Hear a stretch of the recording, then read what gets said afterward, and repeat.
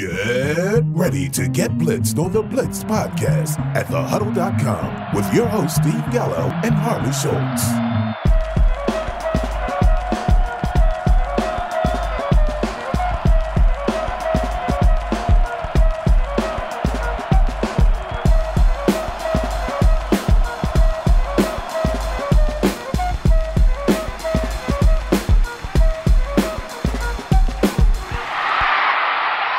Welcome back to the Blitz Podcast for another episode, or should I say our episode that precedes our double DFS Turkey Day special. Harley, can you believe that that's how far along in the season we are? Well, of course. I mean, I just looked up at the TV and they were saying on the news that next week is Thanksgiving, and I went and turned to my wife and said, no, it's not. And she said, yes, it was. And I said, no, it's not. And she said, yes, it is. And I said, no, it's not. And she said, yes, it is. We did that like 4 different times. And then I looked at my calendar. I'm like, oh, boy, it actually is Thanksgiving next week. So, yay. That's awesome because that means we get a double helping of DFS greatness. Yes. And officially, to me, I can say, okay, it feels like November finally because Saturday, I think it was like 79 degrees here. And then this morning, it was 28, feels like 24. So the cold weather. Well, you know what we had to deal with last week? It got really cold coming out of the weekend, and this morning we saw the first substantial snow of the year here in Minnesota, where traffic times to go, I went 13 miles to my first client this morning, leaving from the Minneapolis suburb of St. Louis Park, heading to the co-twin city of St. Paul. And in that time, it took me roughly 1 hour to get there. Wow. We had our first frost. We had our first frost of the year, I would say. Yeah, so a little bit different. I mean, that's what happens when you live over here on the East Coast, kind of where I am, and you're up. Well, and I think that our listeners may need to start thinking about this too when you go into factoring in late DFS decisions, particularly coming into this weekend here and the weeks going forward, is that weather conditions can definitely make a factor in like if you've got like a question mark between one or two different guys.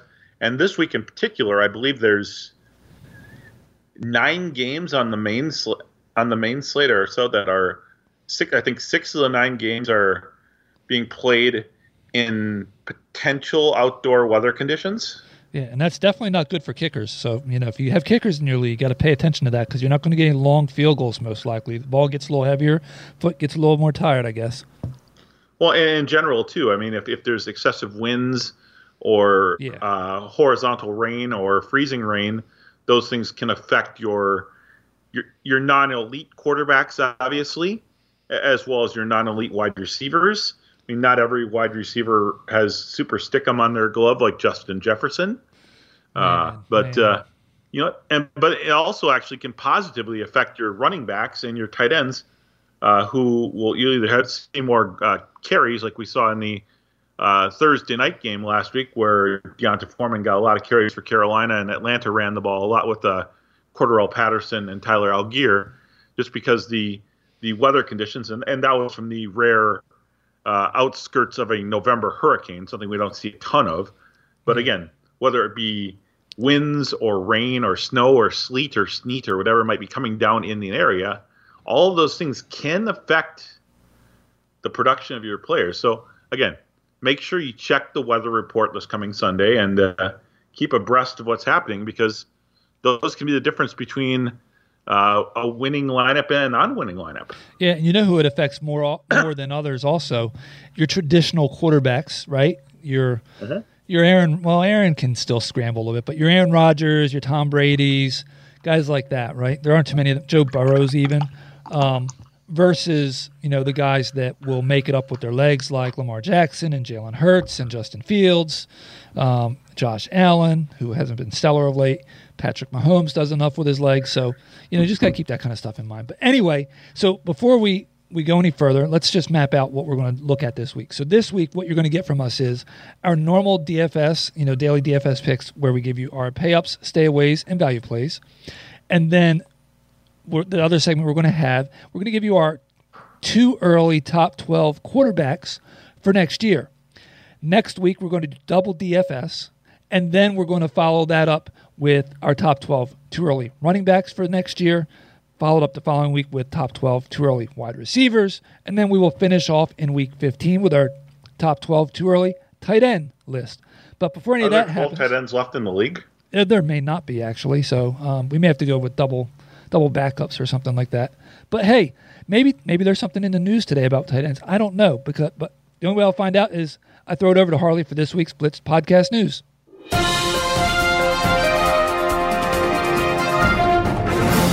Thank you, Steve.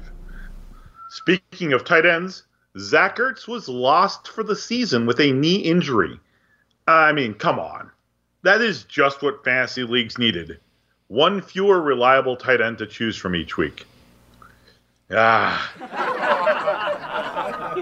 fantasy world also took a huge hit with the loss of Cooper Kupp to the dreaded high ankle sprain on Sunday. This news, while predominantly painful to the fantasy owners of Kupp, was in fact cheered for by the 3 people who still own Allen Robinson in redraft. Jeff Saturday won his first game as the coach of the Indianapolis Colts as he returned Matt Ryan to the starting lineup, and Jonathan Taylor returned to full duty after dealing with an injury for the last couple of weeks. Apparently, no one in the Colts front office bothered to tell Saturday that he was hired to help the team lose. The Arizona Cardinals made a shocking move early this morning, waiving their top backup running back, Eno Benjamin. Benjamin, who was held without any counting stats this weekend, had filled in admirably earlier this year while James Conner was injured. He now goes to waivers, where he is currently projected to be picked up by the Denver Broncos to be their number 12 running back. And finally, the Panthers will turn back to Baker Mayfield this week, as P.J. Walker is also out with a high ankle sprain.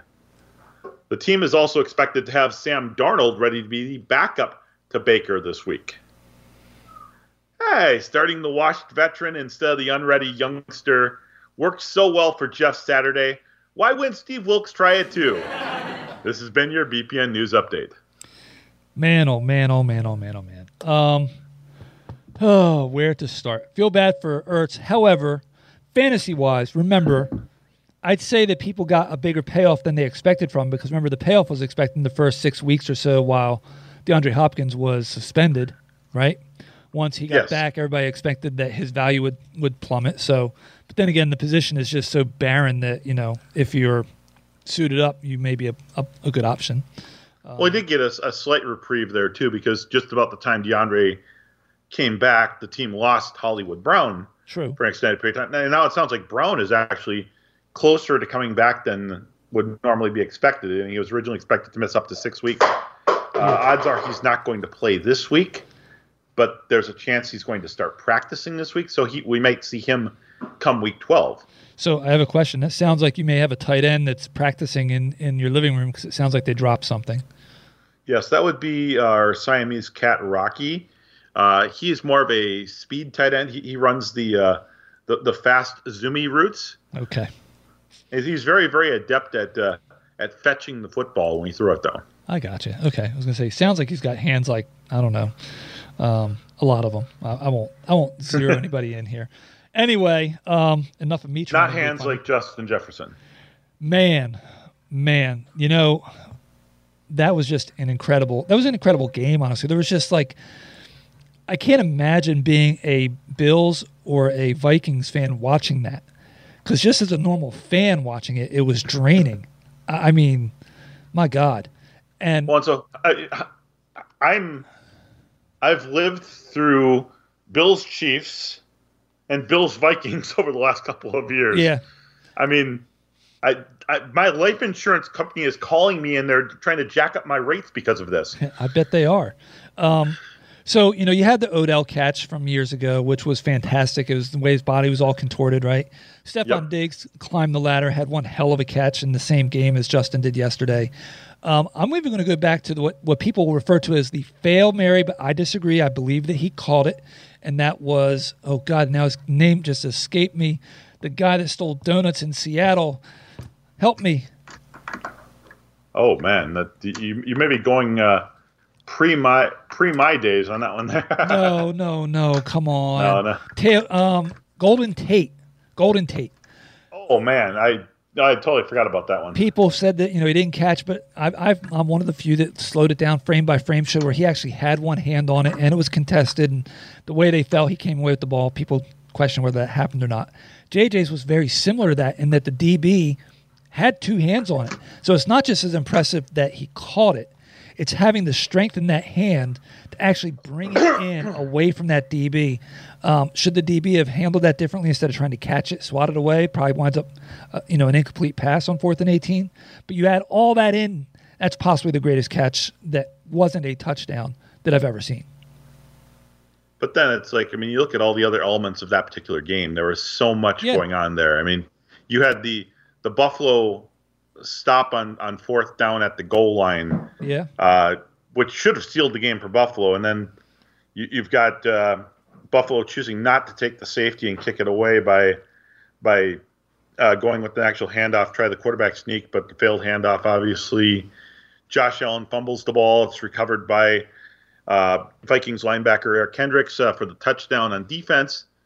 And, of course, then it's like, is that too much time left for Josh Allen? And sure enough, it was, because for whatever reason, and this is something that's cursed the Vikings for the last, really for as long as I've been an adult watching their games, is Minnesota loves to roll out that prevent defense on last drives against elite quarterbacks. Guys like, they do it against Brett Favre when he was with the Packers, and obviously they do it against Aaron Rodgers with the Packers, and then now they're doing it against Josh Allen, and you just let them dink and dunk you for 10 yards here and 12 yards there and 15 yards there and getting out of bounds, and it's just absolutely sickening. And you kind of have this feeling in your gut, you know that Buffalo's going to go down and score and they're going to win the game. So they're not the only ones. Trust me, everyone does it, and it's like it just doesn't make sense to me. You know what? What playing that kind of defense, what that is equated to me as, is when you see the coach and the other team has timeouts, so they want to make them use them, right? So they run the ball, and they wind up punting it away. And it's called coaching scared, right? Andy Reid used to do it all the time. Andy Reid's evolved. He throws passes now, and most people are like, oh my God, he shouldn't have thrown a pass. It would have fallen incomplete. But you know what? They didn't. It was a high percentage pass, and they completed it. So playing that defense is playing scared, in my opinion. I can't for the life of me don't understand why more teams don't bring pressure. I know they don't want to get beat, right? They don't want to get beat long. Well, you're just dying a death of 1,000 paper cuts, basically. Well, it really sucked is that they weren't guarding the sidelines either. So, they were getting these 10-yard catches, and they were letting the guys get out of bounds. Yeah, and on top of that, they're fighting the refs. On Kirk's failed sneak, they were clearly offsides. I tweeted a picture of that. I know people are going to say, yeah, but the angle the angle was not that much that you couldn't tell that one of the defensive tackle's hands was inside of where the ball was spotted. That's all there is to it. The refs just didn't call. For whatever reason, they didn't call it. And I don't care if you know what, the defense is going to take as much as you can. They'll give you there because you're not giving them a first down, right? It's just how much closer can they move it? So yeah, the refs should call the penalty, then just rerun it. If they rerun it 5 times, then so be it. But it is what it is. Then you had to fight the refs New York, not reviewing the Gabe Davis catch, which was a fantastic catch that really wasn't a catch. Definitely you juggled it when he went to the ground. But I would say, as bad as those two situations were, perhaps the absolute most abhorrent and worst part of the non-calls or calls in that stretch of plays was the 12 men on the field for Buffalo. Yeah. There's actually a referee on the field, the back judge, whose sole job prior to the snap of the ball is to count the number of players on both sides of the field. That's all his responsibility is prior to the snap. So you're right. And it's just funny how everything broke because, as an example, Minnesota missed the extra point earlier in the game, right? Yes. Had they not missed that extra point, it would have all been moot, yeah. Because they would have not gone for the sneak, I don't think anyway, on 4th and goal. They'd have kicked the field goal to tie the game. Yes. Which means then Josh Allen would have had the ball moving for a win instead of a tie. So it's just funny how things like that all work out there. At the end of the day, it seems like the team that gets screwed over by calls like that doesn't get the breaks and wind up being the one that won the game. As an Eagles fan, sure, I would love to see Minnesota lose to give them a little bit of space, right?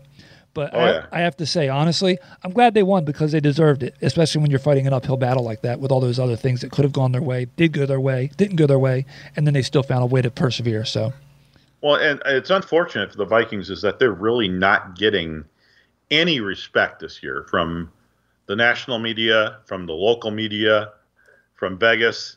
We go into Buffalo and we beat Buffalo. We're an 8-1 team now, and we're at home this week, and the line opens at home versus a Dallas Cowboys team that just lost to the Packers, with Dallas as the favorite.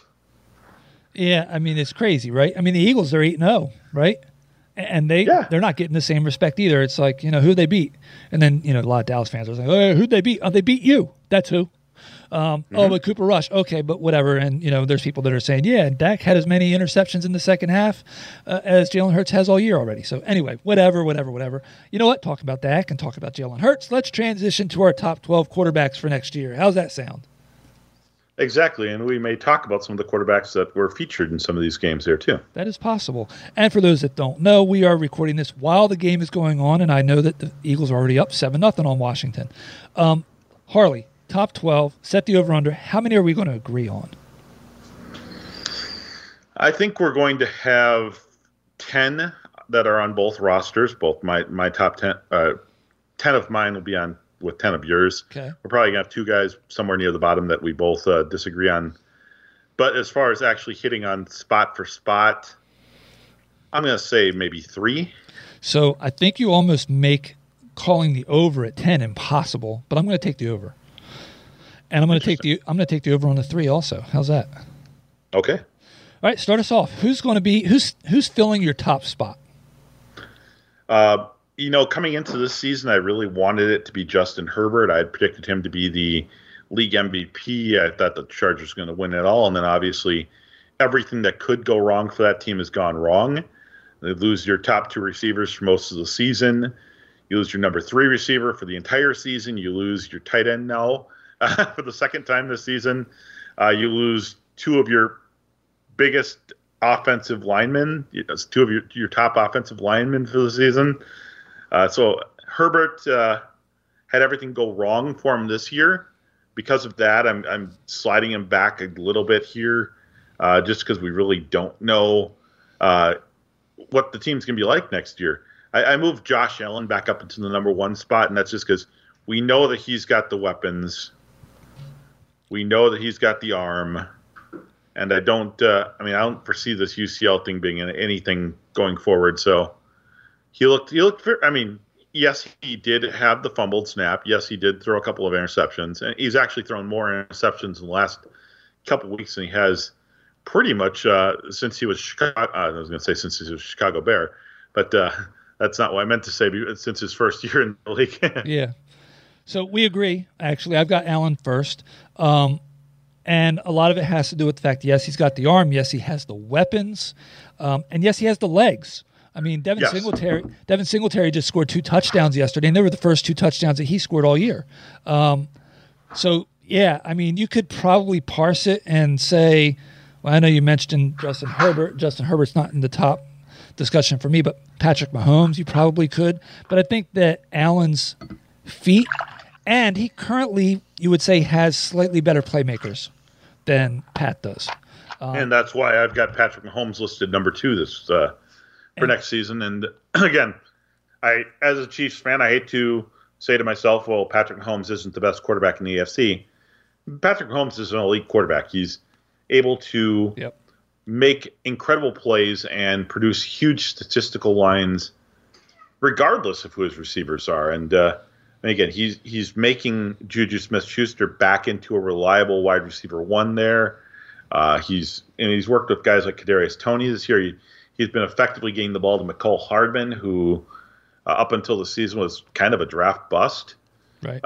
And obviously he's got Travis Kelce, who's anyone that's seen any of the commercials for Hy-Vee know that him and Mahomes are attached at the hip, basically. So you've got a lot of weapons there. You've got an unmeasurable skill set in Mahomes' arm. And I mean, well, Allen is certainly a better natural runner than Mahomes. Mahomes can get some stuff done with his feet too. Yep, he can. The fact that Allen's number gets called so much closer to the goal line, that's what put him at 1 for me. I have Pat at number 2 also. There's nothing to dislike. Kadarius Toney, give him the rest of the season and all season, that could be fantastic for Mahomes. Who knows what's going to happen with Sky Moore? Maybe he's a draft bust, maybe not. Maybe another year helps him. And then, like you said, Juju's coming into his own. God, by the way, hopefully he's okay from that hit that he took and recovered. That was scary. That was a really scary hit. Yeah, it really was. Okay, so let's see if we can just tie the over number right out the bat, out of the gate. I wanted to say bat and gate, and I said bait. Who's your number 3? I go with the guy from last year's Super Bowl. That's Joe Burrow. You want to talk about weapons? Nobody's got a better 1-2-3 to throw to than Joe Burrow. Well, I can't disagree with that. However, Burrow is not in my top 3. Huh? Burrow is all the way down at number 8 for me. And you'll understand why shortly. My number 3 is a guy that's playing tonight, and maybe I'm jaded by the Eagle Midnight Green, but Jalen Hurts, the way he's progressed this year as a passer and running that offense, granted, it still seems to be a run-oriented offense, right? Yes. But he is part of that. He's kind of like Josh Allen light in a sense, right? He scored a 1-yard touchdown run tonight already. Add all that in, add another year. He has the targets. A.J. Brown's is just about as good as any receiver in the league. Devontae Smith is turning into a formidable guy also. They've got Dallas Goedert at tight end. Miles Sanders, when healthy, seems to be a solid back for him. So there's enough targets in Philly for Hurts, I think. I think he's number 3 on the year right now, 2 or 3, maybe 4, without having played in a game this week. So he's my number 3. Yeah, my big issue with Hurts is the lack of passing touchdowns still. Obviously, his passing yardage has been, I believe he's in the top, let's see, I can tell you really quickly. Hurts' passing yardage is 16th in the league coming into today. His passing touchdowns, he's only got 12 on the season. That ties him for 13th with the likes of Marcus Mariota and Tom Brady. Obviously, the big advantage that Hurts has is his rushing ability. He does have the 6 rushing touchdowns. But when you look at his rushing ability, he's still only 7th in rushing yardage among quarterbacks, thanks to recent spurges by guys like Justin Fields. So I do like Jalen Hurts. Obviously, he's got 2 good weapons there to throw to, and 3 if you count Dallas Goedert. But again, this team as a whole, I think, will remain run first for far, even with A.J. Brown and Devonta Smith there. And because of that, I've got Hurts all the way down at 7 for me. Okay, that's fair. I just don't see how we see him regress. So for him to fall to 7, people have to leapfrog him. For me, again, my top 3, Allen, Mahomes, and Hurts, all of them have legs and wheels. Mahomes maybe not known as much for his, but those 3 guys can get it with their legs to really help pad those quarterback stats. Okay, for number 4, I couldn't let Herbert slide any further than this. He's still young. So from a dynasty standpoint, obviously, and this activity is not based on dynasty format. This is based on redraft format, PPR.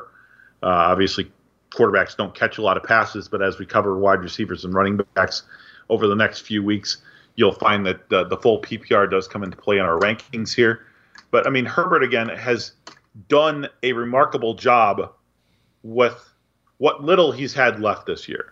So, again, assuming that they get their full offensive line back next year, assuming that Keenan Allen comes back and can play again next year, assuming that Mike Williams returns next year, that's a lot of assumptions to be made. But again, he's making do with a bunch of kind of scrub receivers this year. He's turned Joshua Palmer into an every week starter in regular fantasy. He's made DeAndre Carter a popular DFS play. Even going into last week's game, he had made Michael Bandy a popular DFS play.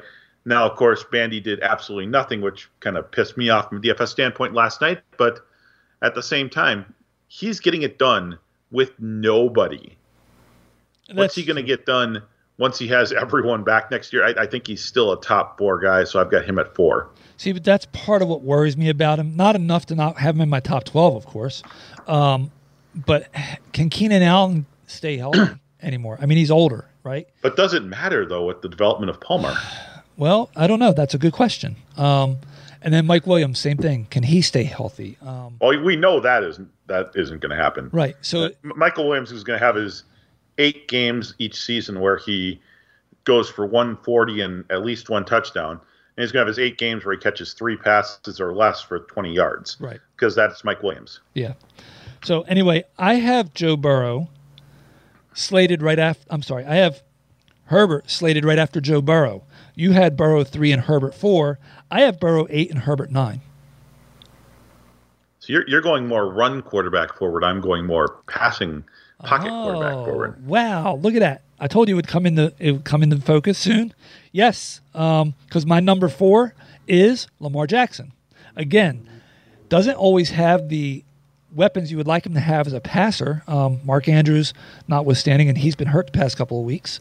Rashad Bateman, whatever. They need to get him some more weapons, but he can compensate with those legs. And just imagine, if they get him an A.J. Brown type guy or something like that.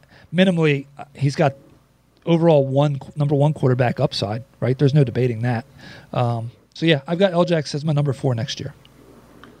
Well, the big question mark with L-Jax is, where is he going to be playing next year? He's playing in Baltimore. There's no question.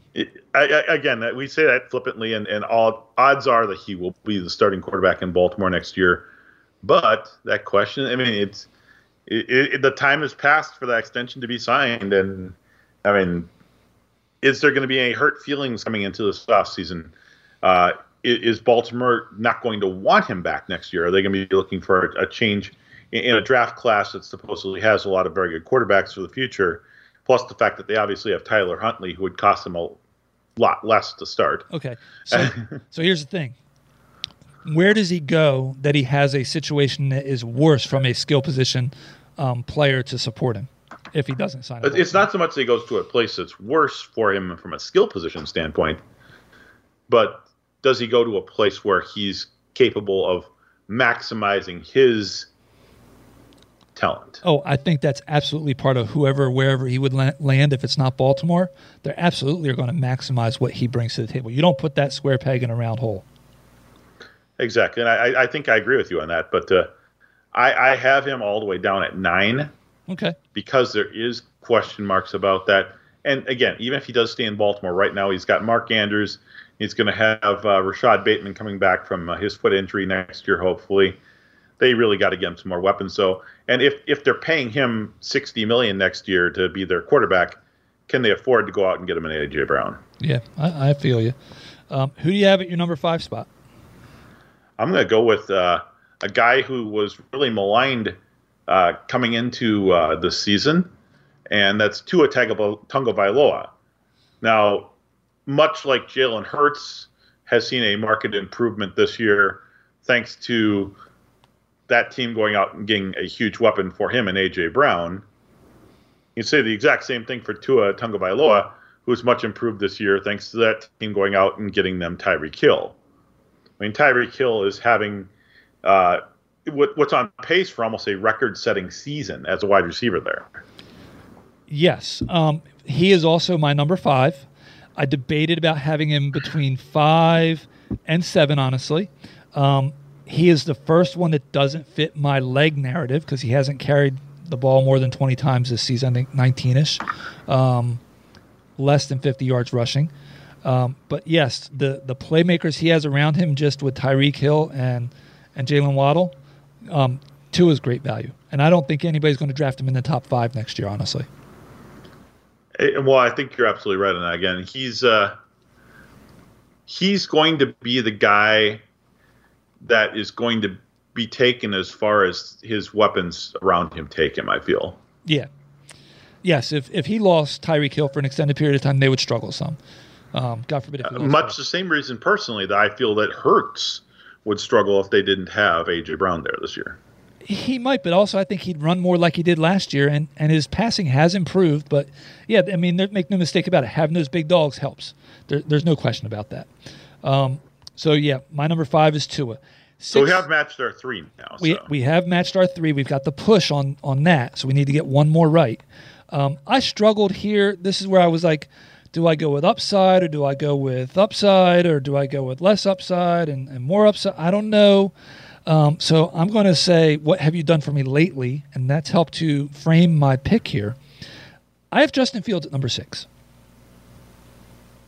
I have no argument with that. He isn't my number 6, but I can totally get behind that based on what he's done with his legs. And yeah, I have to assume we've got 3 games now of film of him as a destructive run force player coming out of the backfield as a ball carrier. Yep. He's actually passed Lamar Jackson in rushing yards now for the season. He's tied Jalen Hurts for rushing touchdowns among quarterbacks now for the season. My only concern with Fields still remains the fact that, I mean, yes, he's added Chase Claypool to that offense now. Cole Kmet's come alive and has 5 touchdowns in the last 3 games. But I still feel like when I look at that offense there that they just need a little bit more help for him. I don't trust Claypool, Claypool really hasn't done anything since he's gotten there. I think he has 3 catches in the game since he's been traded over to there. And I mean, obviously Darnell Mooney is starting to improve his play, but again, his numbers are inconsistent because of the fact that Fields hasn't been throwing the ball a ton. So again, I mean, you're counting a lot on upside, and now that there's 3 games of tape on him, our team's going to start scheming to take away Fields' running abilities and force the Bears to throw the ball. And then comes the question, well, yes, Fields has the arm.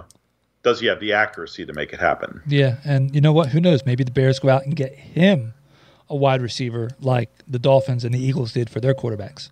At least in the Bears' case, they have the money to do some this offseason. Yes, they do. Okay. And so I've actually, before we go, I've got Fields actually as my 8th ranked guy. Okay, so not too far apart though. Yep. Who is at 6? At 6 for me, I'm going with upside, but I'm going with upside with another pocket passer. But this particular pocket passer has some scramble to his game. He's already vultured 3 touchdowns at the stripe this year. He's not the guy that's going to break away a 30 or 40-yard touchdown run, but you get the ball at the goal line, and he's just as likely to reach over for a touchdown as is handed off to his young sensation running back, Travis Etienne. My quarterback number 6 is Trevor Lawrence. Well, we are 6 for 6 on matches at least in the top 12 because I do not have Trev as my 6, as you know, because I have Fields there. But I do have him at the 11th spot. And I wanted to bump him up a little higher, but I couldn't do it above Burrow and Herbert. I got one other guy you could argue against, and I could swap him, honestly, and put him at 10. And maybe the guy that I'm going to say I have at 7 should actually go down to 11, and Trev should be bumped up, or maybe everybody else should be bumped up. I don't know. But, yeah, I've got him in my top 12. I really love the weapons they put around him there. Obviously, Zay Jones has been very, very good over the last couple of weeks. Christian Kirk. Everyone thought it was a ridiculous signing, but he's turning out to be a legitimate wide receiver 1 down there. Yep. Obviously, Marvin Jones Jr. is providing veteran experience on the outside for them. And under the radar move that they made this season is trading for Calvin Ridley's rights. Yes, that is true. That's going to be something that will definitely – I forgot about that, quite honestly. So that is 4 huge weapons in the passing game. And as you say that, Jalen Hurts just does a little jump pass touchdown on a fake run up the middle on – I think it was 1st and goal with – I can't tell who got the touchdown. Dallas Goedert. They need to get their boy Devontae Smith a touchdown tonight. Today's his birthday. Well, Devontae Smith had a big game in the earlier meeting between the Eagles and Commanders, and yes, he did. I have a feeling that the Commanders kind of looked at that game script and said, "Well, we're not going to let Devontae do that to us again." So very possible. They're kind of taking him out of this one. Sure, but it's 14-7. Eagles after, I think it's 3 possessions. I don't think either team's punted, and both teams have scored on their possessions. Okay, at 7, I have a guy that, like I said, I'm a little conflicted on. Kyler Murray. again, a guy that has some targets, right? He's got Hollywood. He's got DeAndre Hopkins. I don't know if Ertz is back next year. Probably is. Depends on the injury. And Murray's got legs. He's got the wheels to compensate for what he doesn't do with his arm. But then again, you got DeAndre. He's kind of looks at what we looking at one, So I don't know. I don't love it, but I definitely see him as a top 12 quarterback. He was just the hardest one for me to slot. I put it at 7. I could have had him at 11, quite honestly. Well, it's too bad you didn't put him at 11 because that's where I put him. Much the same. I like his weapons there. DeAndre's back next season. Obviously, they get Marquise Brown for another full season. Zach Ertz is actually under contract through 2025. Team has an out for 2024, but it sounds like this injury could keep him out until the middle of next season, based on the nature of the knee injury he sustained. So they won't have him at least at the start of next season, but Ertz will be back at some point. Obviously, they drafted Trey McBride with the eye on the future there, and he's going to get a chance to show out over the next couple of weeks to see if he's capable of being a tight end 1 for the future for them. There was a lot of preseason hype on him there. So they do have some weapons there. Yeah. Rondale Moore has kind of developed this season as a reliable possession receiver out of the slot there. Plus, I mean, they've got some other guys that have missed time this year due to injury, including my favorite from late last season from DFS, Antoine Wesley, who's still under contract but has missed pretty much this entire season due to injury. Yeah. So I like Kyler. I mean, obviously, he's got the legs. I think the biggest question mark I have with him there is he does have an issue with some decision making. He has an issue in clutch situations, making some questionable plays, and how much of that falls on him and how much of that falls on the coaching staff. Yeah, be a factor. And again, how safe is Cliff Kingsbury's job as the head coach there? If something were to happen, how does that change the favor or disfavor of Kyler going forward? Yeah, I mean, the talent's there, so I think that no matter what, whether it's Cliff's in or out, he'll still be fine. But like I said, yeah, you've got him down at 11. I could see him anywhere between that 7 to 11 mark. It's splitting hairs. I was going to say, we've already talked about my 7, 8, and 9, 7 being Hurts, 8 being Fields, and 9 being Jackson. And we talked about mine. So Murray's at 7, Burrow's at 8, Herbert's at 9 for me. So 10 is what's left, I believe. What do you have at 10? 10 was a trickier one for me. I ultimately settled on Minnesota's own Kirk Cousins. He's under contract. They'll still have their top 3 wide receivers back next season. They've got T.J. Hawkinson still under contract for another season now since the trade over. So he's got a lot of weapons to throw to. They play half their games inside here at the Dome. So at the Dome, I'm thinking of the old Vikings playing at the Dome. They play after games at US Bank Stadium now, which is inside. Doesn't have to worry about weather despite being a Minnesota Northern team. He's got good running back who catches the ball in the backfield in Delvin Cook. There's lots of reasons to like Cousins going into next season. So I initially had Kirk slated at 12. And the guy had at 10. I was like, I didn't love him there. And I was like, but I wanted to move him higher, right?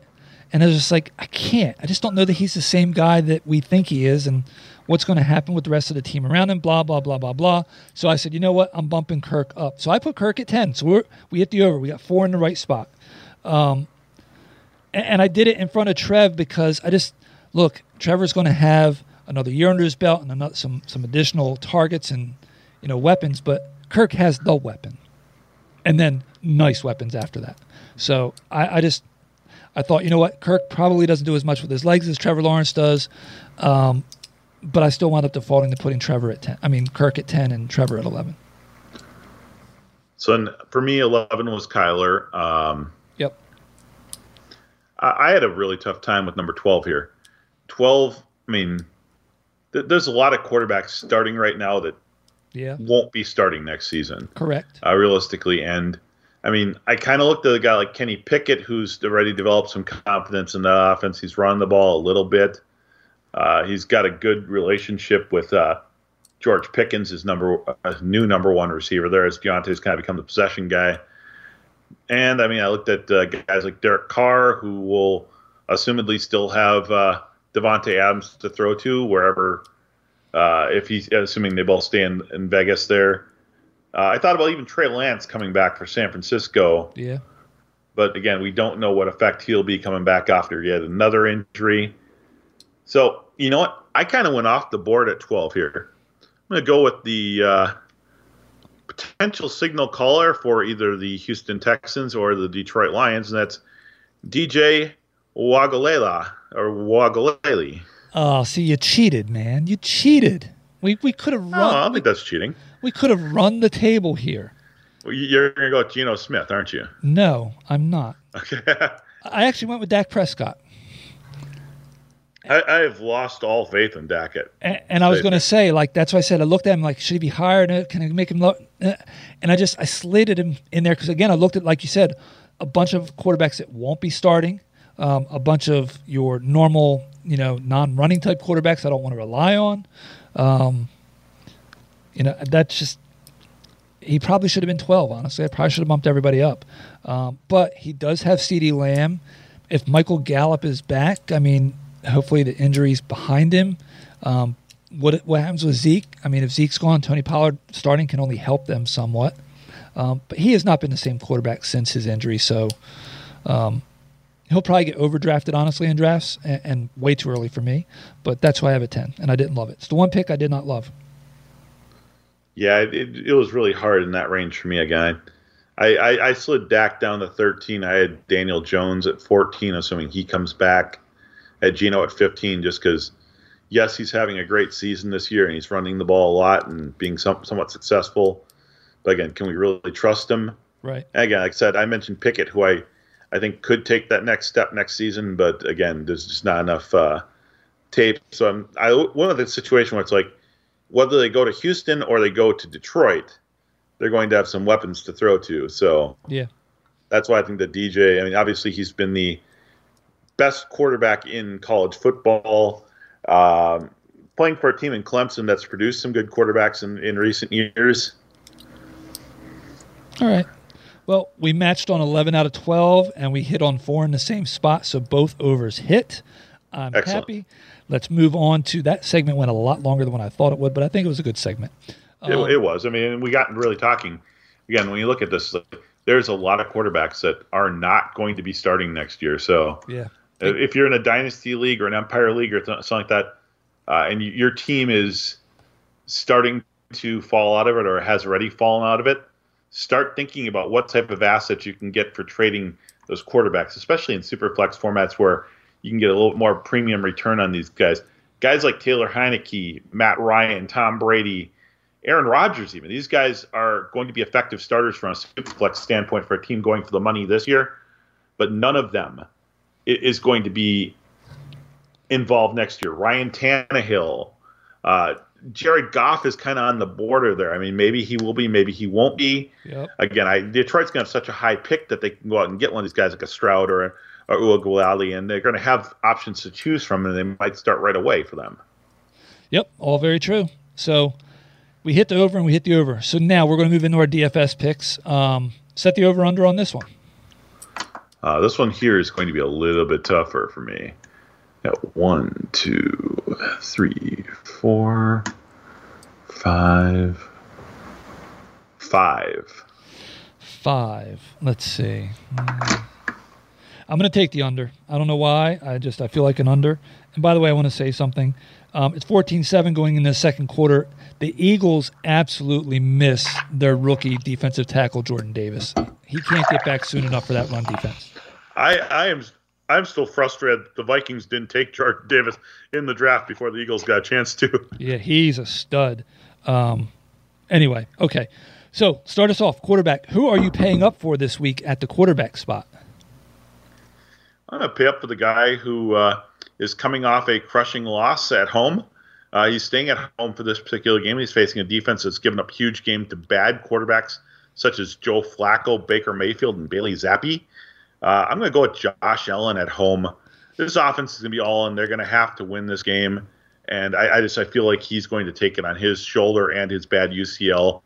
Throw for about 350 and 3. I don't disagree with that. That was not my pick, though. I agree with you for all the reasons that you would have gone there, right? Especially coming off the loss, needing the win, being at home. Just, yes, it's going to be, he's going to eat. But I decided to save a little bit of money, and I went down the list a little bit. And I decided to go with a cheat code against a team that's given up the 7th most points to the fantasy quarterback position. But let me add, they have also given up to the running back position. Are you ready? Yes. They have given up where are they? The 11th most points to the position. So I thought, well, if you add A plus B, you start Justin Fields as a pay up if you can. Yeah, I seriously considered Justin Fields here. And again, we talked about it a little bit in the quarterback segment. I really want to see what happens after the 3 games of film. That's kind of always been that magic number. But it's Atlanta. Again, the matchup screams that he's going to have a big game. It's Atlanta. Yep. They can't stop anyone through the air, and they're only mildly better against the run. Khalil Herbert is probably going to miss this game with an injury, which means that he might actually carry the ball more than he's carried it the last couple of weeks. I was going to say, the one thing he's got working against him is that Atlanta likes to run the ball too, so you could be looking at fewer possessions because both teams run the ball so much.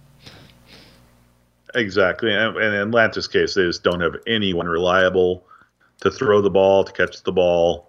I mean, yeah. Kyle Pitts got targeted 6 times. I think he hauled in, 1 catch or 2 catches this last week. Yeah, you have to look. Drake London's back, but he was just not a part of the offense much this week. You need to lower your expectations for an offensive lineman to catch, as a tight end. So, anyway, who you going to avoid this week? Who are you staying away from? This I actually had trouble with. It's kind of looking at the prices, and I kept going down the list. Like, I don't mind this, I don't mind this, I don't mind this. Yeah. I finally settled on Kirk Cousins. We have a match. He is at home, and he's facing Dallas. And this is a situation where Dallas's pass defense, it's elite. They can force Minnesota to be more run-heavy this week. Yeah. And Minnesota, for their part, will oblige.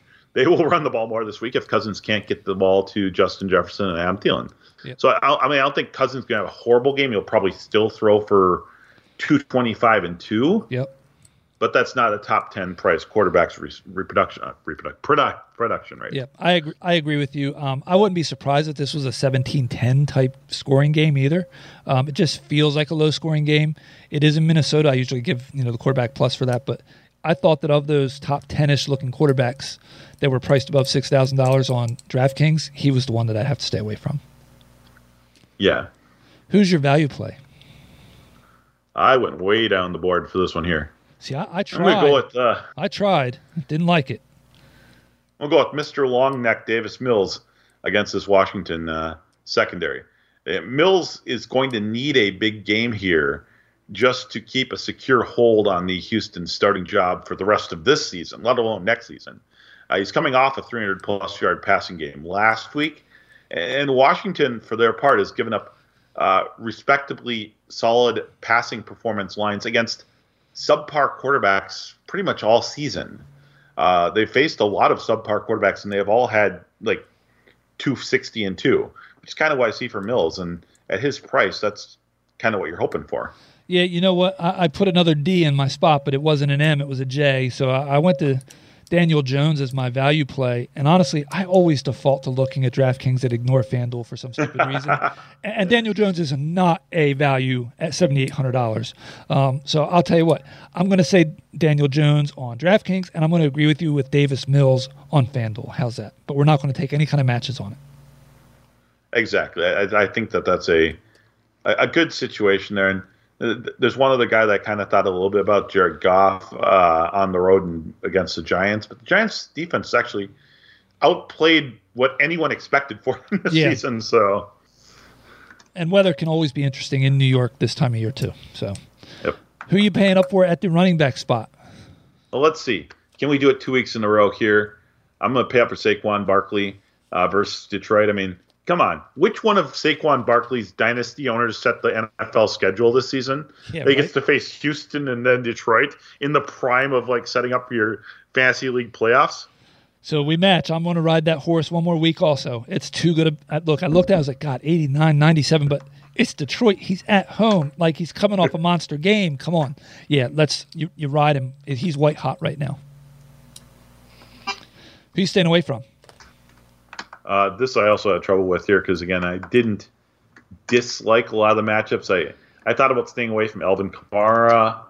I ultimately settled a little bit lower. I went with Joe Mixon, whose $7,400 price tag on DraftKings is the 1, 2, 3. It's the 7th lowest, but he's at $9,000 on FanDuel, which is the second highest priced running back. And now, you know what? Pittsburgh has given up their share of big games this year to the running back position, but it's at Pittsburgh, and we have to look at the fact that T.J. Watt being back now, obviously he's not going to be playing all the snaps. He's still getting back physically, but he was in there for a little bit this past week. But his return helps the team both physically. It also helps them emotionally. They actually did a pretty good job of holding Alvin Kamara in check last week. So I kind of think they might keep Mixon in check too here. And I can't get behind paying $9,000 for him. Yeah, you didn't need to use that many words to say he's way overpriced. I agree with you. Not who I decide to stay away from, though. Maybe I'm being jaded by the fact that I think it's going to be a lower scoring game. Maybe it's by the fact that barring an 81-yard touchdown run, he didn't really have such a great week this week. That's 14 points that he scored right in one play, right? Yes. I'm staying away from Dalvin Cook. Maybe it's the wrong move, but I don't know. I don't feel good. I feel like that's just a really low-scoring game this week. Especially, I think you see Minnesota kind of have that. Look, they're 8-1, right? So they haven't had any letdowns yet, per se. I think this could be a letdown week after that huge win last week against Buffalo too. Mm-hmm. Who's your value play? Let's see if we can match on a value play. Oh man, value play this week. I looked at a couple different names, and I'm gonna give you a pass if either of these two players match. How about that? Okay, sounds good. I'm going to go with the Commanders running back. Okay. I chose ultimately Antonio Gibson at Houston. Gibson and Brian Robinson are splitting touches, but this is Houston's decrepit run defense, so it's not really going to matter. They're both going to put up huge numbers. Gibson is just a shade more expensive than Robinson, but he's actually seen more touches. He's been more involved in the passing game, and he has scored in 2 of the last 3 games coming into tonight's game. So I gave him the slight edge here. Again, play either of them. You won't be upset with either play. Don't disagree with that. The guy I initially wrote down, and I quickly scratched him out, though, is a guy I don't think is going to be played that much, won't have that much ownership, is Gus Bradley. Listen to me. Gus the Bus. Coming off the bye, like he's expected back. Yes. I don't have the nerve to say make him the play, though. So I went with a guy in a game that's going to run the ball a lot. I went with Tyler Algier this week. Against Chicago. No concern about Cordarrelle Patterson being the featured guy there? Of course, but I'm looking at the price. I don't really love any of the low-price guys. I'd rather pay up for those middle of the road guys, and I think it's a tough week this week, honestly, in my honest opinion. It really is. I mean, last week, everyone kind of had to settle on the chalk high-priced guys because the low-priced guys, there just weren't any last week. I mean, the best values were all in the $6,000 to $8,000 price range last week, and all those guys ended up hitting, which was nice. But you couldn't look down there and say, "Oh, here's a Deion Jackson starting without Jonathan Taylor. Here's so and so playing, and their price tag's only $5,000." I mean, the only deal play last week on any site for a running back was if you were smart enough to go with Isaiah Pacheco rather than Casey running back du jour.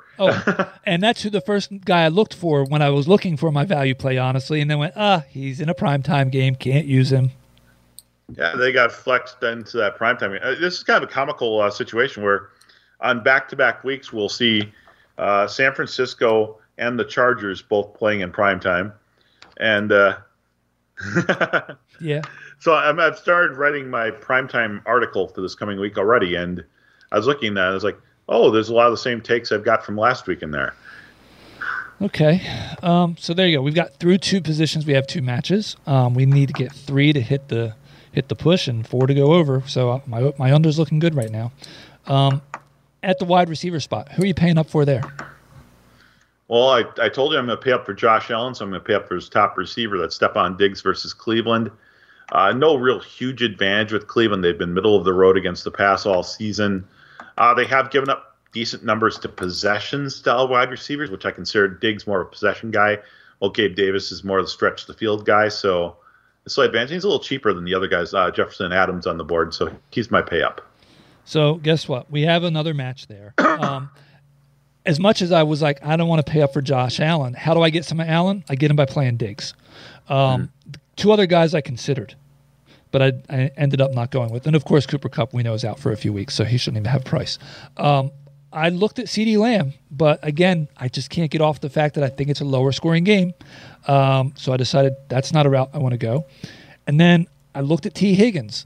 I think T could have a big game, but it's in Pittsburgh, and it's just something just didn't feel good enough about it for me to say that's the pay-up. Plus, he's only $7,100, so how much of a pay-up is that really, right? Well, here's the weird thing there. I mean, last week, Chris Olave should have gone ape against Pittsburgh playing without Minkah Fitzpatrick. Yeah. And he really didn't. Again, how much of that was Olave and Andy Dalton still are working on their familiarity with each other, and how much of that is Pittsburgh playing with some heart now that TJ Watt's back active. So something to watch this week. I mean, obviously, since he's got more weapons than just Olave to throw to. So it's going to be much more scary to face Higgins and Boyd. And we don't expect Jamar Chase back yet. I mean, weirder things have happened. Yeah, no, I don't expect him back. So who's staying away from this week? That one there actually was much, much easier for me. Okay. I went with the I thought about going with Justin Jefferson because I think he's going to be shelled by Trayvon Diggs. But one thing that's historically happened is that while Diggs is good at picking the ball off, he's also good at jumping routes a little early and making like bonehead plays, and you get your guy behind him for a 75-yard touchdown. The touchdowns that Dallas gave up to Christian Watson last week weren't all on Diggs by any stretch of the imagination. Those were all just plays where Christian Watson was the fastest guy on the field. And Aaron Rodgers just did what Aaron Rodgers used to do, which is just throw the ball up there and hopefully the fastest guy on the field would come down with the ball. Well, the guy who he used to throw the ball up to, who wasn't always the fastest guy on the field, but he always hoped would catch the ball, was Devontae Adams. He's the guy I'm staying away from this week. We have a match. Vegas is facing Denver. Denver is absolutely – they suffocate wide receiver ones there. And realistically, there's no other weapons for Vegas to throw the ball to. Waller, probably done for the season, maybe done for his career for all we know. Hunter Renfrow is on IR.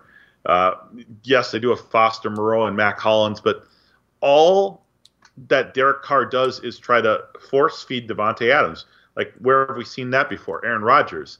Sooner or later, they're going to face a defense that's just going to put three guys on Devontae Adams and just take him out, and that's going to happen this week. So, yeah, we have a match. I don't like that matchup for all the reasons you said. Denver has just been the death knell for wide receivers, honestly. They've been the death knell for offensive football for the most part on both sides. So, unfortunately, that's true. All right, so who is your value play this week? Well, I went really low on the total poll this week at value play, too. I'm going to go with Laviska Shenault at Baltimore. Since returning from his injury, Shenault has been the focal point of this offense, getting more and more involved. Obviously, that was with P.J. Walker at the helm. Shenault and Terrace Marshall have actually both outperformed DJ Moore, despite the fact that DJ Moore finally caught a touchdown during Walker's stead. But what Shenault has done is he's kind of forced himself into the Curtis Samuel role there in that offense. And if you look all the way back to week 3 prior to Shenault's injury, he came in that game, Baker Mayfield was the quarterback. He had 90 receiving yards and a long touchdown from Mayfield. So maybe Mayfield felt comfortable with them. We didn't really get a chance to find out because after that game, Shenault ended up missing like 5 more games. So he's healthy. Mayfield's starting.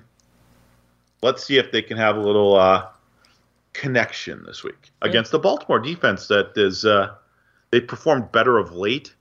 But for whatever reason, all season they've kind of had some issues with slot-style receivers. And again, I'm picturing that DJ and Terrace will line on the outside now, and Chenault's going to operate out of the slot again, like in that Curtis Samuel type role. Gotcha. Okay.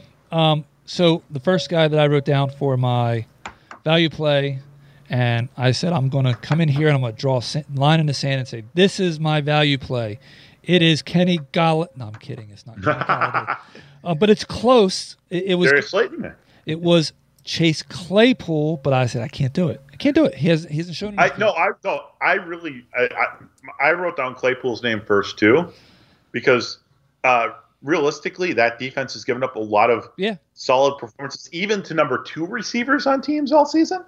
But Claypool has done nothing since he's come over there. Right. That's exactly other than free up coverage from Cole Kmet. I'll be kicking myself when he goes 6 for 120 and 2 touchdowns or something this weekend. But he's the guy. Just throw him into a couple lineups as like a flyer dart throw. Get him in there maybe as a showdown captain or something like that in that game, and reap whatever benefit you get out of him. But again, I couldn't do it. I wanted to so bad, and I couldn't do it. So I got to be honest with you. I honestly thought we were going to match. My value play winds up being a stack for you on your value play quarterback. Brandon Cooks. Brandon Cooks. I think we see Brandon Cooks have a big week this week, finally at home. I think you could also take a shot on Nico Collins in that game too. Yes, you could. Absolutely. So, all right, let's go on over to the tight end. No pressure here, but you need 1 to push and 2 to go over and make me wrong. Who's your pay up at the tight end spot? Well, I'm going to pay up for T.J. Hawkinson. Well, Dallas is going to be successful in shutting down Justin Jefferson, or at least limiting Justin Jefferson. I expect Minnesota to continue to utilize Hawkinson. In just 2 games with the team, weeks 9 and 10, he trails only Travis Kelce in terms of targets. He's tied with Kelce for the league lead among tight ends in receptions, and he's 3rd among the league over those 2 games in terms of receiving yards, behind only Kelce and Dallas Goedert tonight. So I thought about Goddard, but I settled on Hawkinson, or a little cheaper. I think that the team is going to have to feed Hawkinson this week again, like I said, with Jefferson being basically manhandled on the outside. Gotcha. So initially I was going to really go down the list for my pay up and say it was Cole Kmet, and then I wrote Hawk because I like to save a little bit of money. But at the end of the day, I still was haunted by my thought of it being a very low-scoring game, and I went to Dallas Goedert. So we were close, but no cigar. Yeah, and I have no argument against Goddard there. I went back and forth between the two, and my deciding factor mainly was, like I said, the savings of $300. Yeah, it's understandable. Who are you staying away from? Well, I think we might actually match in this. So I'm going to stay away from Mark Andrews. This first game back from an injury, so I'm just fearful I'm going to pay full price for Andrews, and he's going to get hurt again after 1 or 2 snaps and end up missing the rest of the game. But you know what? There's just so many incredibly good options at tight end this week. That's hard to believe, but it's true. And all of them are considerably cheaper than Mark Andrews. So I just kind of said to myself, I can't pay that much for him. So he's not who I'm staying away from. I understand it, and I did write him down first, and then I crossed him off, right? Because I can't begrudge anybody if they want to play him. I mean, he's had the bye week to come back. It's Mark Andrews and all that stuff. No, I'm going to stay away from Kyle Pitts. He's facing a Bears team that's given up the 28th fewest points to the tight end position this year in fantasy, and there's nothing about that Atlanta offense that makes me feel comfortable to play him at any dollar amount, honestly. So I'm going, and as somebody that got him in an auction draft this year, happily. Not happy to say that, but yeah, I'm staying away from Kyle Pitts. Well, he's getting the targets. It's just how many of those targets are actually catchable passes. Yes, that's fair. But no, I think we've talked about some, and I jokingly said earlier that there's no tight ends left in the league. There are some great value plays at tight end this week, and I had a tough time with this because there's like 5 or 6 guys that I'd consider a value play at tight end this week. You've got Greg Dulcich going up against Vegas. Jerry Jeudy's a little dinged up right now, so I have a feeling that we might see more Dulcich in the offense. You've got Tyler Higbee, who's going to be the focal point of the Rams offense with Cooper Kupp out. You've got Cole Kmet. I mean, the price tag is still cheap enough on DraftKings that he's a value. They're facing Atlanta, and Atlanta's been bad against tight ends all season. His FanDuel price is starting to creep up there a little bit. But, I look down like this. Oh, there's so many good options here. Foster Moreau is getting some love there, and I guess as the secondary option. I like Harrison Bryant to score for a second straight week going up against Buffalo. You can attack Buffalo at the tight end spot. I like Juwan Johnson, who's basically Juwan Johnson is what everyone thought Kyle Pitts was going to be this season. He's a big-bodied, physical wide receiver playing tight end. Yeah. Yeah, and he's got more production in pretty much every single category except for maybe targets compared to Kyle Pitts. Ultimately, I went way, way cheap here. I went all the way down to the $2,900 price tag on DraftKings, $4,400 on FanDuel, $4,400 only. That's ridiculous for a tight end. I went Tanner Hudson versus Detroit. And again, last week I had Kmet as my value play against Detroit, and he went out and delivered. Arizona's on the primetime slate, so I can't pick on them this week. So I chose the third most fallible defense against tight ends, and that's Detroit. I still think Atlanta's a little bit worse than they are. But Hudson has 8 targets in the last 2 games that he's played since Daniel Bellinger was lost to injury. I think that he's going to have a decent game this week, and at that price, it won't take much. So, yeah, we're not going to match. I thought we might have because you mentioned, 2 guys I considered. I first wrote down Dulcich, then I wrote down Kmet, and I was like, Kmet's too high. I think Dulcich makes – I know he's $5,500 on FanDuel, but at $3,800, I think he's a great value play this week. Absolutely agree. And again, if Judy doesn't sit up, I think he's gonna be one of the – he will be one of the featured options now.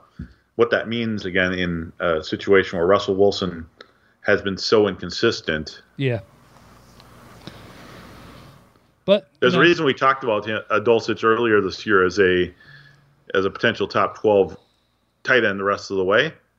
I mean, we might talk about him in a couple weeks when we talk about our top 12 tight ends for next season. That is very true. And until then, they'll just have to wait. That does it. We hit the under. I was right. You set the over. It was close, though. It was close. We were very close to pushing and close to going over. Closer than I thought we would have been, honestly. Next week will be interesting with being double DFS. But if anybody has any questions about what to do this coming week, by all means, you can reach out to Harley on Twitter at Nuclear Harley. You can reach me at Steve Gallo NFL. Of course, check out all the great things that we have at thehuddle.com. If you're not already a member, get off your butt and subscribe. Give yourself an early Christmas gift or something like that. And until next week, as we like to say, get blitzed responsibly. Cheers.